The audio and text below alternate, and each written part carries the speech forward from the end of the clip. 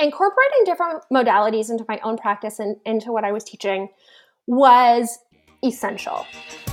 So when I was in my early 20s, I did my last yoga training that I've ever done since then. And I went home from that training. My body felt like a disaster. Like my lower back hurt all the time. My knees were doing weird things. It just felt like garbage. And then I met Ido Portal and I started taking a couple of his workshops. This was 7-8 years ago. Then I started lifting and, just incorporating different things. And then I started to realize I have to do this. Personally, I have to do this or else my body is going to feel like crap. And the more I started to talk to the people in my classes, the more I started to notice that people were rubbing their wrists after we did 1,000 handstands. And I started to realize we need these integrations.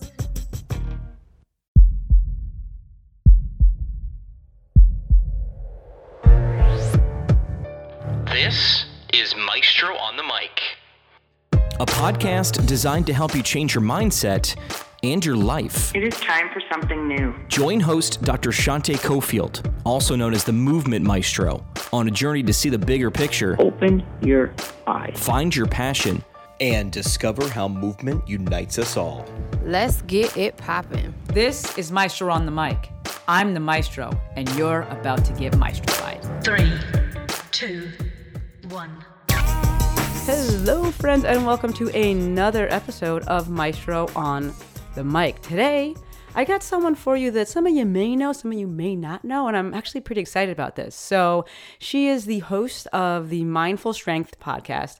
She's a creative thinker in the world of yoga, which is what I'm super pumped about, and movement. Let's not forget about that. And what she's doing, it fuses yoga practice and strength training, which you guys know is the direction I want to see us or things going. She provides education for yoga teachers, trainers, and clinicians alike. She's doing some stuff in the digital space, my favorite, with an online membership, and has trainings for people who want to incorporate more strength into their practice. So I am super pumped to have her on today and for the discussion that we're going to have. So without further ado, welcome to the show, Catherine Bruni Young. Welcome, friend. Yay, I'm so happy to be here. I like that. Yay. I like that. So, one, thank you. I know you're a busy lady, so thank you for making the time. But I'm going to go ahead and just pass the mic right on over to you. And why don't you just tell the people whatever you want to tell them about you? So, I live in Canada, in the eastern part of Ontario. I live in a really, really small town, a town of 400 people. Oh my God. And this is not where I grew up. I run a business from here. My partner and I work together, and he does all of my video and podcast and sound and editing and photography and all of those things.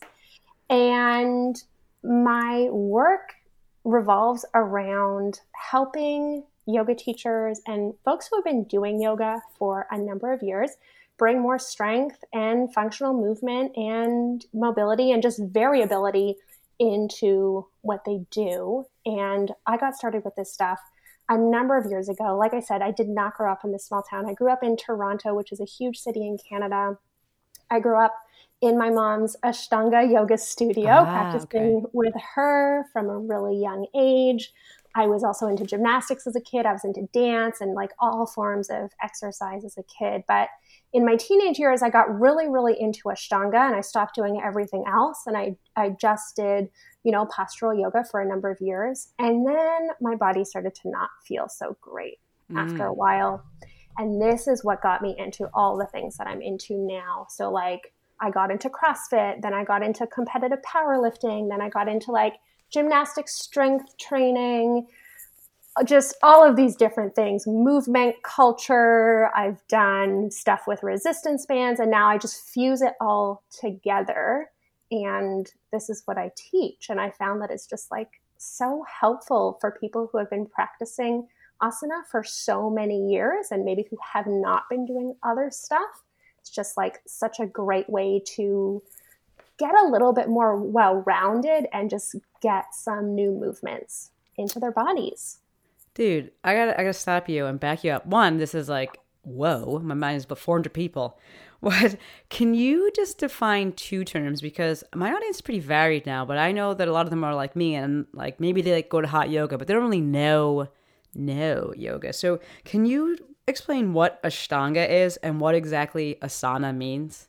Okay, so Ashtanga is a style of yoga. Like there's Bikram and there's Kundalini and there's like hot yoga, there's all of these different styles. And so Ashtanga is this style. It is pretty vigorous. It's super duper physical. It's usually done like early in the morning in a hot room. It can be like super sweaty. Yeah. And then asana is just a word that I use sometimes instead of yoga practice, because yoga is this like overarching umbrella term that is like a way of life and a way of thinking and ethics and all of these things. So when I'm talking about like doing push-ups on a mat, I'm trying at least to not call that yoga, because that's not really yoga. Yoga is this, huge thing. And so asana is a way of saying like the exercises we do in a practice. Yeah. Okay. Well, this is fascinating. I'm like hesitant to ask, but I kind of feel like I just want to ask. So then how would you define yoga? Because I know you just said it's like this huge overarching thing, but if you could, how would you define yoga? Okay. So, it's probably like, what is yoga is not up to me. So whatever I share now is like a, just a personal idea that I have. This is definitely not like what yoga is. But I've asked a lot of people this question on my podcast because this is a big question and sometimes can be controversial. But a lot of the answers that I have gotten is like, yoga is mindfulness in life, or yoga is just being like aware of every aspect of your life. Yoga could be, I would say, like a mindfulness, but not just a mindfulness of your exercises and movement, like a mindfulness of how you're living and how you're treating people and how you're treating yourself. All of those things, I would say, fall into the bigger idea of what yoga is. Got it. I like that. And what pulled you back into this space after, because you went on a little bit of a journey? You were like, I did lifting and CrossFit and powerlifting and like gymnastic style stuff. What pulled you back? So throughout all of these years where I've been doing different styles of movement and working with different coaches, I have still been teaching. And I grew up teaching Ashtanga. Now I teach something that's really different, but it's done on a yoga mat. It's an hour-long class. It is, I would say, if someone didn't really know so much of what a yoga class looked like, they could look in and be like, oh yeah, they're doing some type of asana practice or postural yoga practice. So what's pulled me back is the fact that like I grew up practicing yoga, and as much as I love strength and conditioning and that really informs the way that I teach people, I don't think I'm ever going to only teach in a gym. I'm not going to be a strength and conditioning coach. I'm not going to be a powerlifting coach. Like yoga is what I know. And I think that the folks who are doing yoga can really benefit from this other stuff. And like, honestly, my body has really benefited from the practice of yoga, and not just like the shapes that we do on the mat, but like relaxation and having down regulation practices and mindfulness and all of that stuff I've really benefited from. And so it's been wonderful to really come back to those practices after years of lifting and stuff like that, and to really feel like, oh no, this stuff is so good for my body. Yeah, this is great. I want to keep on with this, and I have two questions. I think they're kind of in the same vein. So one of the things that I've noticed, like just in the, my brief exposure to yoga, is that there's a lack of pulling. Like you can't replicate pulling exercises and pulling movements. So two things here. One, how do you incorporate that, or what do you do about that? Because I know you're bringing this very different, well-rounded practice to things. And how do you incorporate up-regulation? Like I feel like in general, people go into yoga thinking it's supposed to be like down regulation, which we know is like not the only thing there. So how do you incorporate these two things? Okay, so pulling is a huge topic. Obviously, there's no real pulling in yoga. And although there is this movement right now towards like, imagine you're pulling, or like visualize that you're pulling as you do this, or can you engage the muscles of pulling? Like that is all fabulous. And like, I recommend people do that. And also that's not the same as actually pulling a load. Like it's not going to actually change your pulling strength that much. So I use resistance bands in my classes. I think that's the easiest way to do it. You know, if folks have weights at home, they can use weights with their practice, or they can use like sliding surfaces and stuff like that. But I use resistance bands in every class that I teach now, just because there's some things that you can't do with only your body weight on a mat. Like it's just not possible. Yeah. And I find that getting the resistance band into the class also makes exercises like pulling just super duper accessible, because you can just like stand on your band, bend over, pull the band. It's super easy. If you can stand up, you can do the movement.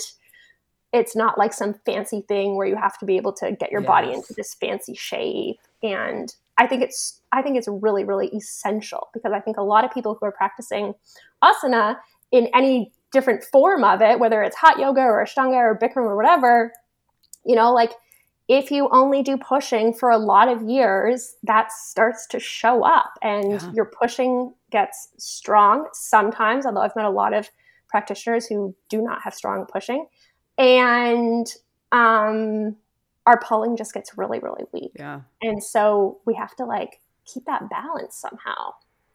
I love it. I love it. And what about with upregulation? Okay. So I do things in my classes that are definitely stimulating, like more on the side of dynamic movement. Mm-hmm. And you see that in some types of asana practices, not always. I think that like the typical yoga class that's happening in a popular studio where they're playing like, you know, loud music. And I think that type of practice is fairly stimulating in and of itself, where like, I think they'd probably get a little bit more benefit from like relaxing. Yeah, the flip. Yeah. But the types of people that I work with in this very small town that I live in, they don't do a lot of dynamic movement practices. So something that I would do in my class to just like get things stimulated a little bit is I used to bring these like yoga tune-up balls to my class, and we would not roll on them, but we would like bounce them on the floor like you're dribbling a basketball or something like that. We do this for like 10 minutes at the beginning of the class to like, you know, also work on people's hand-eye coordination and their balance. And, you know, they start like laughing and just, you know, we do both sides, work on their speed a little bit and their timing and rhythm and all of that stuff. Although that is like, I imagine there are not a lot of yoga teachers who are doing that at the beginning of their class. But yeah, like sometimes people need a bit more of this upregulation. And I think that like strength work in and of itself kind of gets into that. The stuff with the bands gets into that. Like that stuff is hard. Totally. Catherine, like what do you do if someone's listening to this, or someone comes to you and they're just like, that's not yoga? What? Yeah, this is a real thing. Do people say that? Oh, yes. Oh, they do. Oh, okay. Yeah. And so, you know, I'm like a 30-year-old white woman who grew up in Toronto, right? So like, it's not really up to me to be like, oh no, this is yoga. I don't know. Yoga is a cultural practice that came from India. It's an indigenous practice. I can totally see how some people might look at this and be like, oh, that's not yoga. That's just like fitness. And, you know, like I struggle as well with like, is this yoga? Like, do I call this yoga? So far, I still call it something like yoga. Yeah. I think that at the heart of yoga, what we're trying to do is connect with each other and connect with ourselves and develop the strength that we need to live our lives and be the people that we want to be. And so I really see how these types of practices help support that. And so in that way, I'm like, yes, this feels like yoga to me. This feels more like yoga than anything I used to do in my quote yoga studio. But I also understand the other perspective where it's like, this looks really different from how yoga practice came to be. Yeah, it's so interesting. I love what you just said though about connecting with yourself. Like, I think of it in terms of not yoga, but just everything in terms of like marketing. And people love packages and they love boxes and they love labels. And it's like, it's tough to get people in the door if they don't know, if they can't put it in some sort of box. So I feel like it's like necessary, even though I feel like I see where the kickback would come from. But, you know, in the way that you just explained it, I'm like, yeah, that makes total sense. And this is great because ideally, hopefully that's what people are coming in for, is that connection. They understand that, like, that bigger picture there. And then like they're going to get it just in a different package, like, but it's the same thing. Like, that's fascinating. So you teach in-person classes too? Can you talk about that?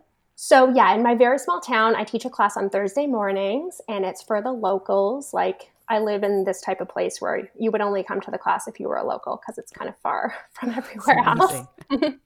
And that is my one like weekly public drop-in class that I continue to teach, which I think is really important as I continue to develop my own skills as a teacher and just connecting with people in the community. I know that oftentimes people start teaching international workshops and working online more, and they kind of like disconnect from the place where they live and the people who live there. And so it feels really important to me to even just like show up and teach one class a week.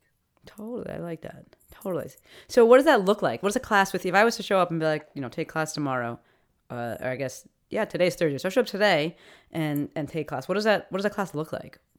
So the class is an hour long. I teach it at like a community space in town. And so it's just like a big empty space. People bring yoga mats. I bring resistance bands, and we have chairs in the room as well. And my class is at 10:15 in the morning out in the country. So mostly people who come are retired.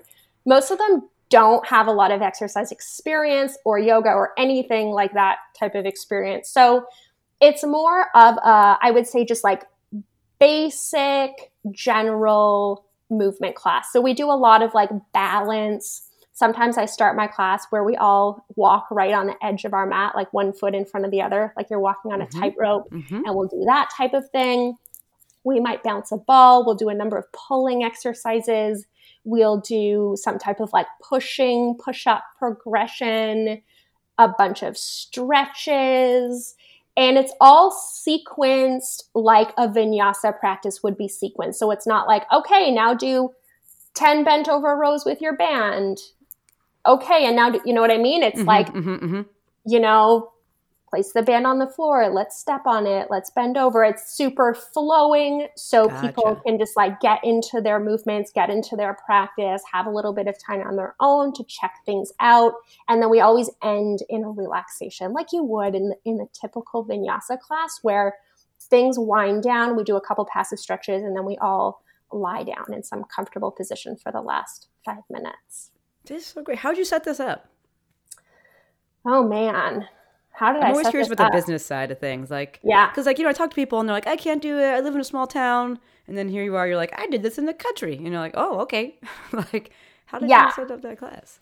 So the thing about a small town is there's like no options. There are no yoga classes. There's no any classes where I live. There's actually a woman who teaches an eccentrics class at the same community center right before I teach. So oftentimes I go to her class before I teach. But that's the only option. So I find it's been like not that challenging to get it set up. I rent the space, so I commit to 10 weeks, and then I make a couple Facebook posts. And actually this time around, my partner and I ran a Facebook ad campaign to the small town where we live, which is hilarious because it got such great response because there's no other Facebook ads running where we live.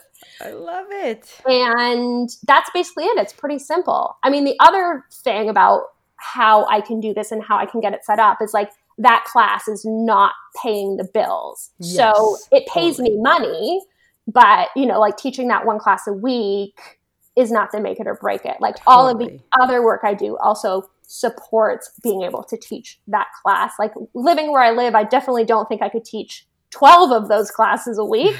But 1 or 2 totally works.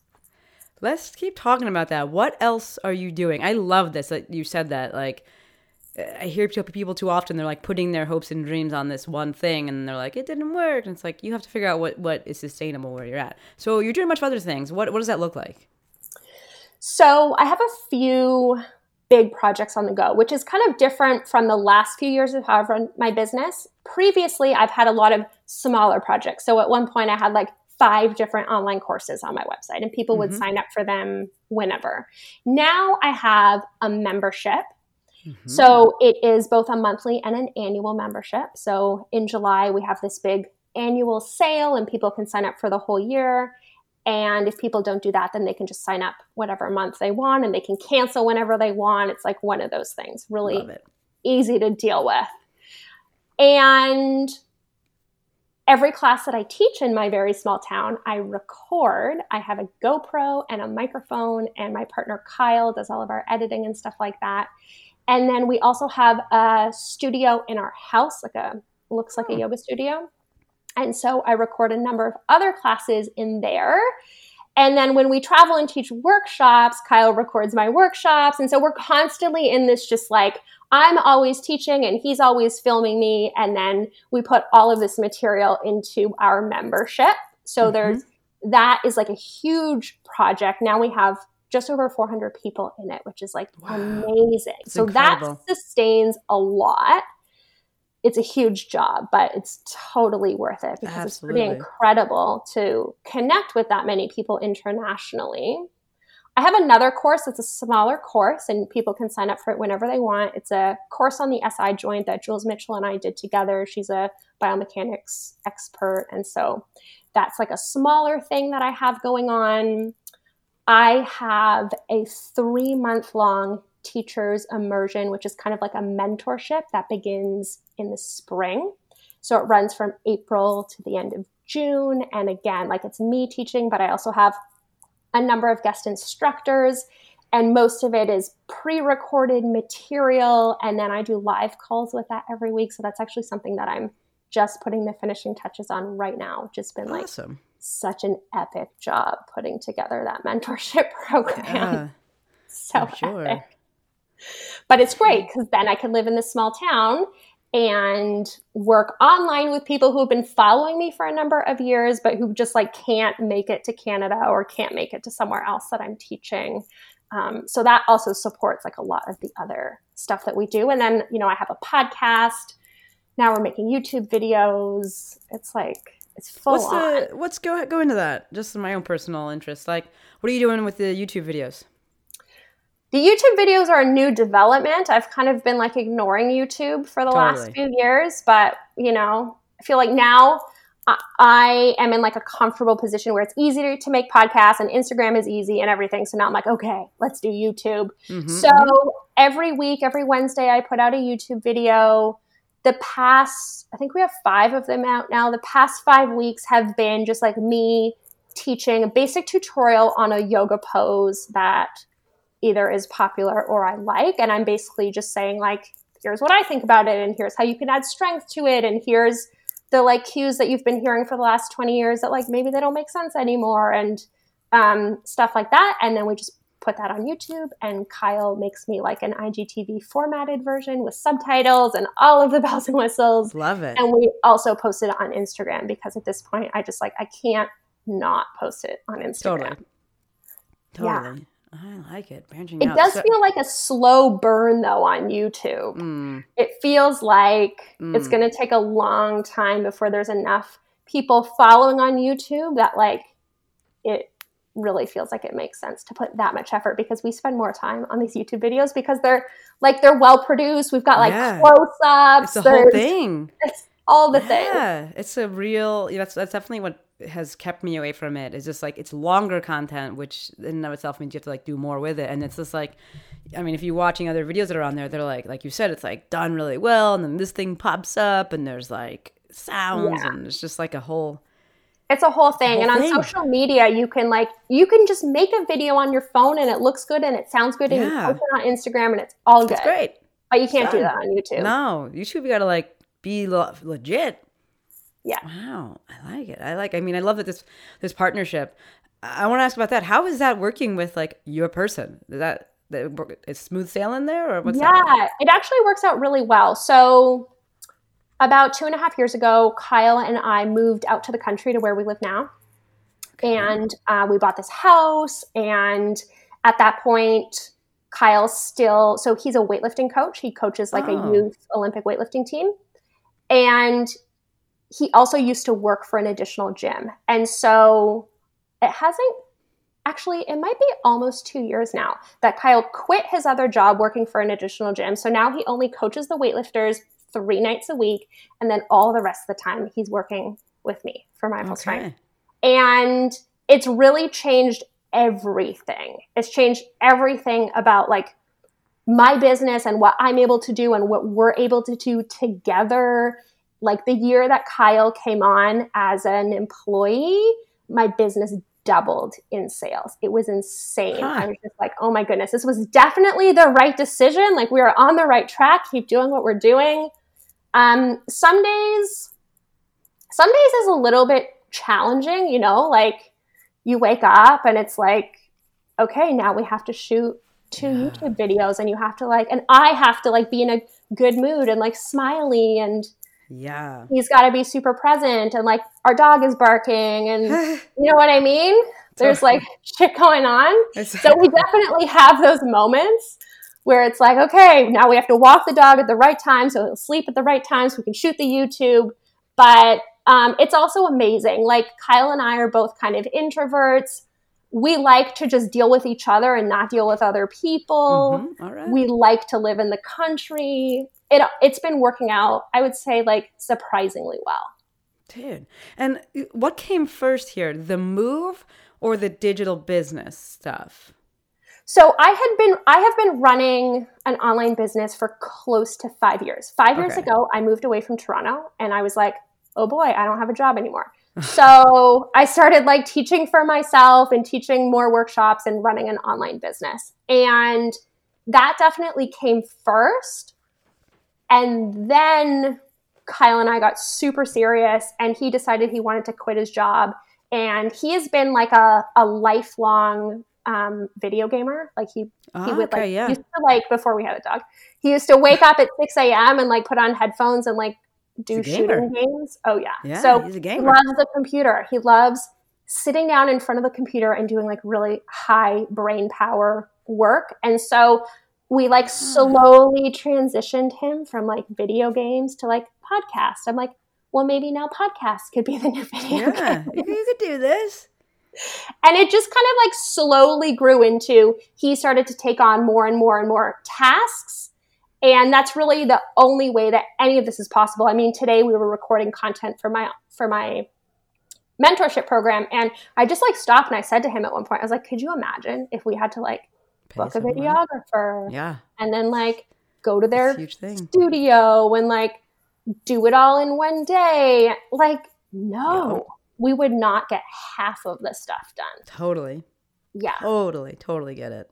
Man, that's so, continuing with that, why do you think it was that you said, because when you brought him on officially as an employee, everything doubled. Like, what do you think? What happened? So I think, so part of what happened was like Kyle quit his job. We have a mortgage together. He started working for Mindful Strength. I was like, oh shit, like this needs to work out. Like we can't mess around here. So when something like that in my life happens, I go into like double gear. I'm just like, okay, what can we do? Like, I have you full time now. What can you do? Like, what can you learn how to do? Like, he doesn't know how to edit a podcast or use Adobe or Premiere Pro or anything. Like, he just has figured it out over time. Totally. So there was that. There's like the added pressure of like, okay, we need to double down because now this needs to work because now we're both in. And then I just started thinking about, different things that we could do. I was like, well, if you want to edit video all the time, then like we could have an online studio. Like in my online membership, we put out 8 new classes every month. Love which it. I feel like is more than most people put in their online studios or memberships. That's a ton. And we can do that because we work together from our house. We've got all our equipment in-house, all of that stuff. And, the year that we launched our online membership, that was like a huge boost in sales. Like I was so surprised at how many people signed up. I couldn't believe it. And that was the moment where I was just like, okay, this is happening. Amazing. Like we're on the right track. Got it. That's amazing. I want to keep going with that because you kind of said there, like, this is you, right? This, like, your inherent drive here, and like, you were like, there's a problem, we will solve it, and we will overcome and thrive. So, Yeah. like, you're a big name in the yoga space. Like, people know you. I'm trying to think of how I want to phrase the question. Like, how did you get there? Like, you started, and was this like a thing, and you're like, I want to be this thing, or like you were just like, I want to put out the best content? Can you take us through kind of like what your journey, maybe inadvertently, has looked like? Yeah, for sure. So my mom opened one of the first yoga studios in Canada. She was one of like the original teachers. Yeah. Her studio, which she no longer owns anymore, but her studio has been there for 25 years. And I know that yoga has been in California for longer than that, but in Canada, it was one of the first. And so through her, I've had lots of opportunities, you know, like I did my teacher training when I was in high school. My parents were like super laid back. They let me and my brother do whatever we wanted to. So I was just like, okay, well, I want to go to yoga. So I'm like, I can skip school if I want to go to yoga. And my mom was like, yeah, that's fine. So I used to just like follow her around and go everywhere that she went. I started teaching when I was like in grade 12. And now I'm 30 years old and I've been teaching for like, you know, almost 15 years. So like that was a huge thing of how I got started, right? Like I've been doing this. This is the only job I've ever had. And so I've had a lot of time to like really think about things and learn things myself. When you start when you're young, it's just like a free for all. You just start trying shit. You're not like afraid of stuff, which is amazing. It's so true. So there was that. I had like a lot of learning curve. And then when I found all these other forms of movement, you know, like CrossFit, weightlifting, powerlifting, Ido Portal movement, all of this different stuff. Then I started learning more about like how the body actually works. I started learning from physios. I started learning more about biomechanics. And then I started to get really, really excited about like sharing more information. And I think I started to feel like now I'm learning things that are super helpful and that I know will really help other people who are in this position, who have been doing this practice for so long and have a lot of the similar injuries that I have and have a lot of the similar issues that I've been having. And that just, I guess, culminated in like, okay, let's do this. Let's make a course and put it on the internet and see what happens. And, you know, my first course, I made it like 5 years ago, and it was about handstands because at that point, that's what I knew the best. And that's what it was. And whatever, like 30 people signed up for it, which at that point seemed like a big deal. That's amazing. Like, your first one? Yeah. Amazing. And so it's really just like slowly grown from there. Had I not had those initial experiences with my mom and with all of her teachers, would I be in the position I am right now? Probably not. I have no idea what I would have gotten into instead. But I think like starting at that young age with, you know, another woman who has been like self-employed her whole life and running a big yoga business and being really, really successful, you know, like, I don't know if I've learned a lot about technical business from my mom because her business was so different from mine, but just like that passion and that drive that ability to just like get stuff done, even when you have like no technical skills or like whatever. My parents were both self-employed. They didn't go to university. So good. There's just this like, okay, no, we can learn how to do it. We'll figure it out. Yeah. We'll figure it out. In that same vein, one of the biggest things that I hear, especially it's from the yoga teachers, people in the yoga world, and any kind of personal trainers, is there's like this like imposter syndrome / like, I don't know enough. And like, they're scared to share. They're scared to share what they know. And some of these people I've been talking to, or that I talk to, you know, have been in it for years and years, like, you know, 15, 20 years. And they're just like, I don't know enough, or like, I'm worried.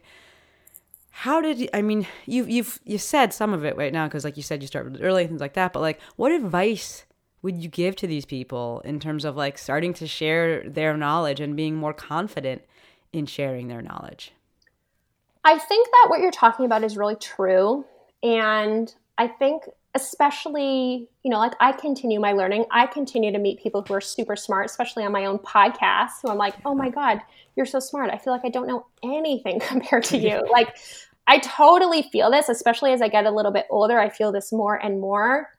I think that we need to just like start somewhere, you know? So if you want to talk about like upper body strength, like you just need to really focus on upper body strength. I think that people need to just like zone in on what they want to be good at and what they want to learn about.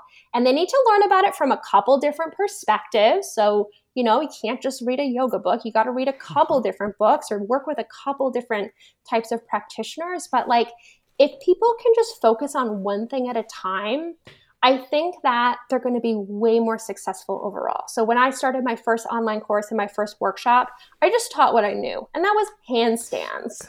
So good. You know, I'd been teaching yoga for a long time. I could have said, okay, let's do a whole workshop on all these different things that I kind of know a little bit about, but I'm not super confident. Like I'm not 1,000%. But if you asked me how to progress towards a handstand, like I was 1,000%. And I think that was also how I cultivated my own confidence. It's like you start with one little thing and then it starts to grow as you grow. But I think that when people, you know, they scroll through Instagram and they look at all these amazing practitioners who we all follow and they're like, oh my God, they're talking about everything. They're talking about every part of the body and all, you know, it's like, oh my God, where do I even start? I feel like I don't know anything compared to you. It's like, what do you want to be talking about? And then like, do you need to learn more about it? I don't know. Maybe yes, maybe no. And then how can you just start talking about that in a way that is just like down to earth and that people are actually going to understand because you know it so well. Damn. Yes.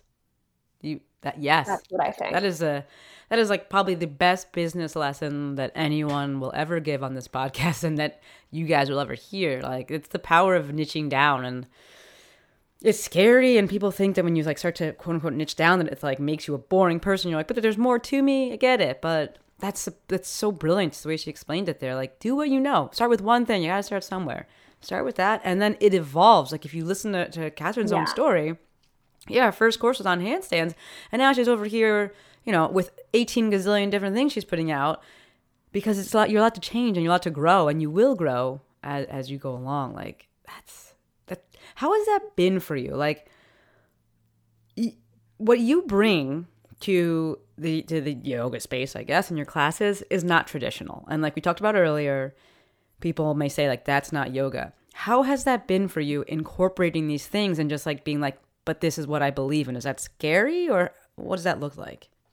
Incorporating different modalities into my own practice and into what I was teaching was essential. So when I was in my early 20s, I did my like last yoga training that I've ever done since then. And I went home from that training and my body felt like a disaster. Like my lower back hurt all the time. My knees were doing weird things. It just felt like garbage. And then I met Ido Portal and I started taking a couple of his workshops. This was like 7-8 years ago. Then I started lifting and, you know, just incorporating different things. And then I started to realize like, I have to do this. Like personally, I have to do this or else my body is going to feel like crap.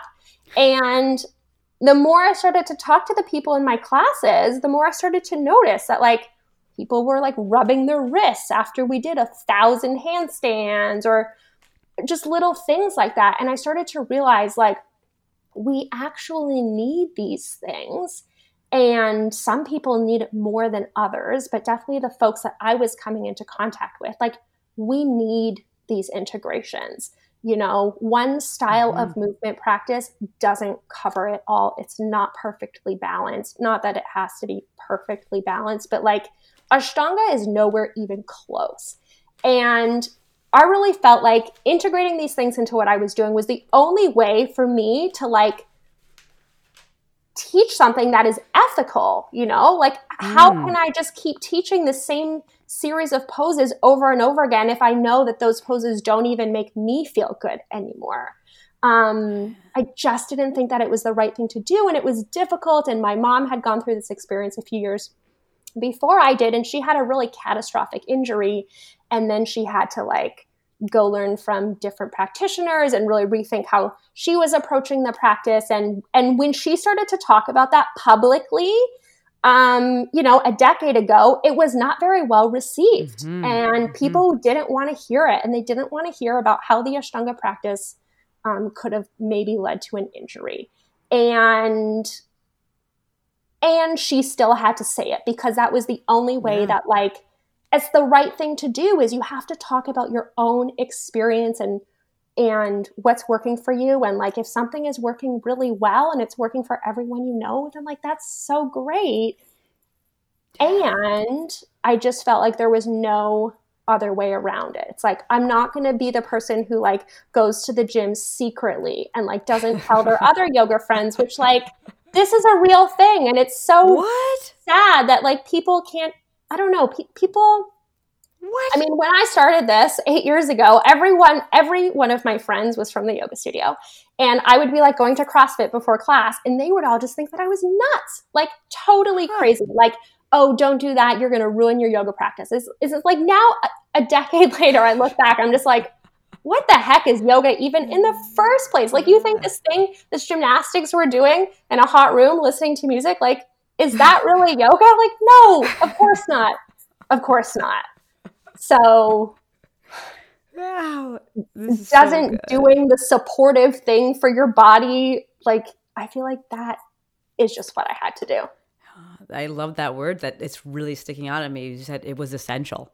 Yeah. And that is like, that's such a powerful word, such a powerful driver for, keeping you going with things and being like, yeah, but I have to do this. I have to say that. I have to bring it, I have to be doing this. Like, this is phenomenal.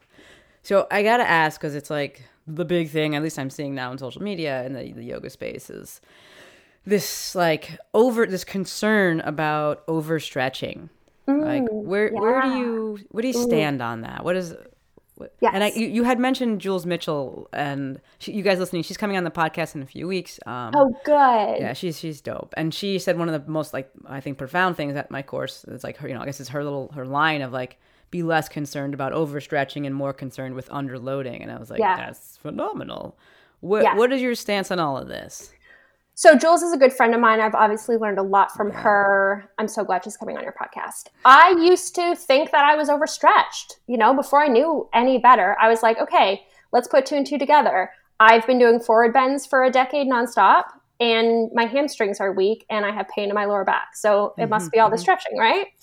And then I started to learn more things, and I started to look at not what I was doing, which was a whole lot of stretching, but I started to look at all the things that I wasn't doing, like loading, jumping, blah, blah, blah, running, basically anything else. I wasn't doing anything else. Let's be serious. I was doing handstands and the splits. Like, that's what basically it was. Anything else. I liked it. Whatever. It's all good. Yeah. Totally. But then, it's like, okay, well, why in my mind did I just jump to, oh, it must be all the stretching? Because some people are like, okay, well, think of like, these old stories that you'd get from like 80s kind of research. Well, like, take a piece of meat and stretch it apart and look at what happens to it. That's what you're doing when you're stretching. It's like, that's not actually what's happening when you're stretching. So we have these ideas that are imprinted in us from wherever. And I agree with Jules. I don't think that stretching is the problem. I think that it's a lack of everything else, a lack of lifting, a lack of variable movements. There's a lot of stretching in most forms of asana, depending on which one you're doing. But I don't think that the stretching is causing as many problems as the just lack of doing anything else. Like, do anything. You don't even have to lift heavy. Just like go swim once or twice a week, and your body might feel different. I think that a lot of people also have this idea about the overstretching because they do a lot of stretching for a lot of years and then they stop and then they feel better. And it's like, oh, well, it must have been the stretching. It's like, oh, but there's other factors in there as well. Yes. So yeah, agree. Totally. Underloading, big time.